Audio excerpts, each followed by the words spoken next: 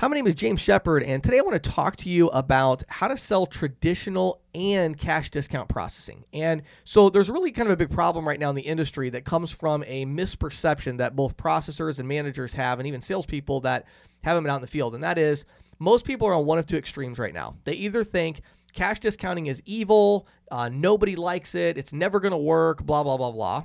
Or they believe cash discounting is amazing. It's their answer to all their problems. Everybody loves it. You can sell it to anybody.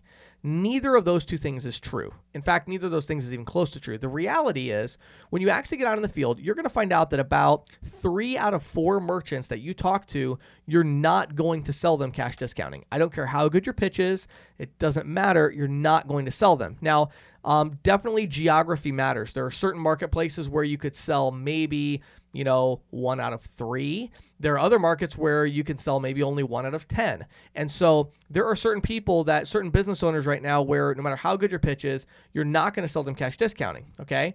So does that mean you shouldn't pitch it? Well, no, because the problem is there's a sizable minority that is buying cash discounting. Anywhere from 30%, 10% to 30% are very interested in every market. And those accounts are so profitable that you want to get that, because otherwise your competitors are going to come in and they're going to sell cash discounting.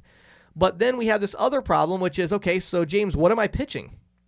Am I pitching cash discounting? Well, if I pitch cash discounting, how do I backtrack and sell traditional processing, right?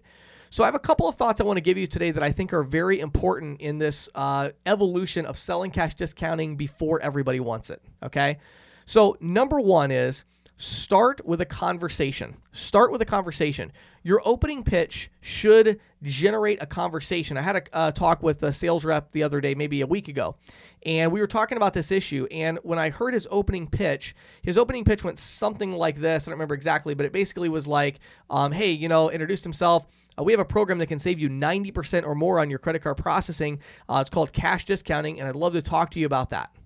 I think it wasn't even that. It was a yes or no question. What was it? At the end, it was, I know what it was. At the end, it was, are you interested in learning more about that? That's what it was. It was, are you interested in learning more about that? And so that sounds good, but it's actually not good. That's a terrible pitch, because you're ending with a yes or no question, which means somewhere between 70 to 90% of your prospects are going to say no, and then you're screwed. Now, what are you going to do? You're going to backtrack to traditional processing. They're already in a negative flow. You're not going to get them back. It's going to be very difficult. So instead, start with a conversation. So I would say it differently. I would say it something like this. Hi, my name is James Shepard, and we have a really unique program right now where we're able to save merchants up to 90% or even 100% on their processing. It's called cash discounting. I'm just curious, have you ever heard of it? Cash discounting, surcharging, where we're passing the cost onto the consumer. Have you heard about that at all? Totally different reaction to that pitch, because now, instead of it being a yes or no question of do you want to learn more or would you like to get started or whatever you're using, you're opening up a conversation. And that's what you really want to do. You want to have a conversation with them, okay? Now, once you start the conversation with them, make sure that you're giving them the pros and cons. That's also really important. See, when you're doing something, this is what I call option selling. Option selling means you have 2 different things you're selling people. And so the problem can be, if you use that, it could be a negative because it could be confusing because there's 2 totally different things you're selling. Or it could be a positive because you could get people to say either yes or yes. And that's what you want. You want to leave both pathways open throughout your pitch. You don't want to go in there and just totally close off traditional processing right off the bat. So start a conversation with them, right? Start talking with them. Don't be afraid to do the pros and cons of cash discounting if that's what you're pitching, and talk about it a little bit with them. But you definitely want to be pitching it. So I would recommend pitch the cash discounting, try to close the cash discounting, okay? However, the way I'd recommend closing it is when you get to the end of the process and you're like, all right, I want to give you some information about it so you can kind of see what the numbers actually look like for your business. Give them 2 proposals. This is the most important tip I can give you, is give them 2 proposals.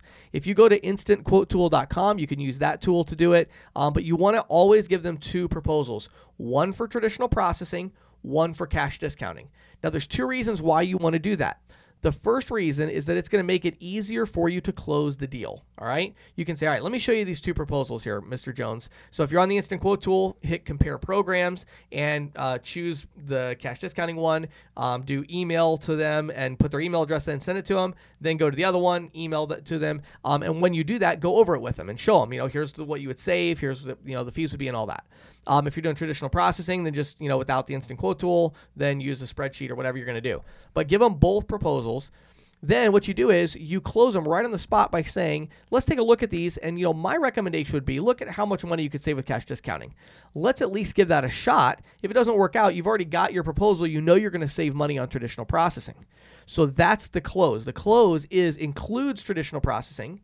And so you're giving them an either or. So you're like, I would highly recommend you try cash discounting because you're going to save so much more money. But that way, if things don't work out, if you have any issues with it, we can easily switch you back to traditional processing. And you've already got that pricing and that proposal in your hand. So worst case scenario, you're going to save money. But it's really up to you, Mr. Jones. Are you comfortable moving ahead with the cash discounting?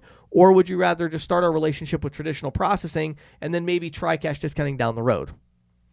So that's a closing statement that's actually going to work because now you're giving them an option. It's either or. So now the 10 to 30% of people that are interested in cash discounting are going to say, yeah, let's give it a shot. And they feel more comfortable because they have that other proposal to switch to. The ones who are not comfortable, the 70 to 90%, they are looking at you like, oh, okay, so you're going to save me money. And, as cash discounting becomes more popular, they may want to go ahead and implement cash discounting, and they have that proposal from you. So either way, you want to present it like, here's both proposals. Which one do you want to move forward with? And again, no matter which choice they make, letting them know that they have a fallback. If they choose traditional, well, down the road, if you hear more about cash discounting, don't switch to another provider. You already know I do that, so let me know and I'll set you up.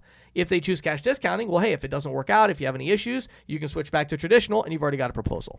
So that's a way to help you to sell cash discounting and traditional processing while we're evolving and more merchants are starting to accept cash discounting.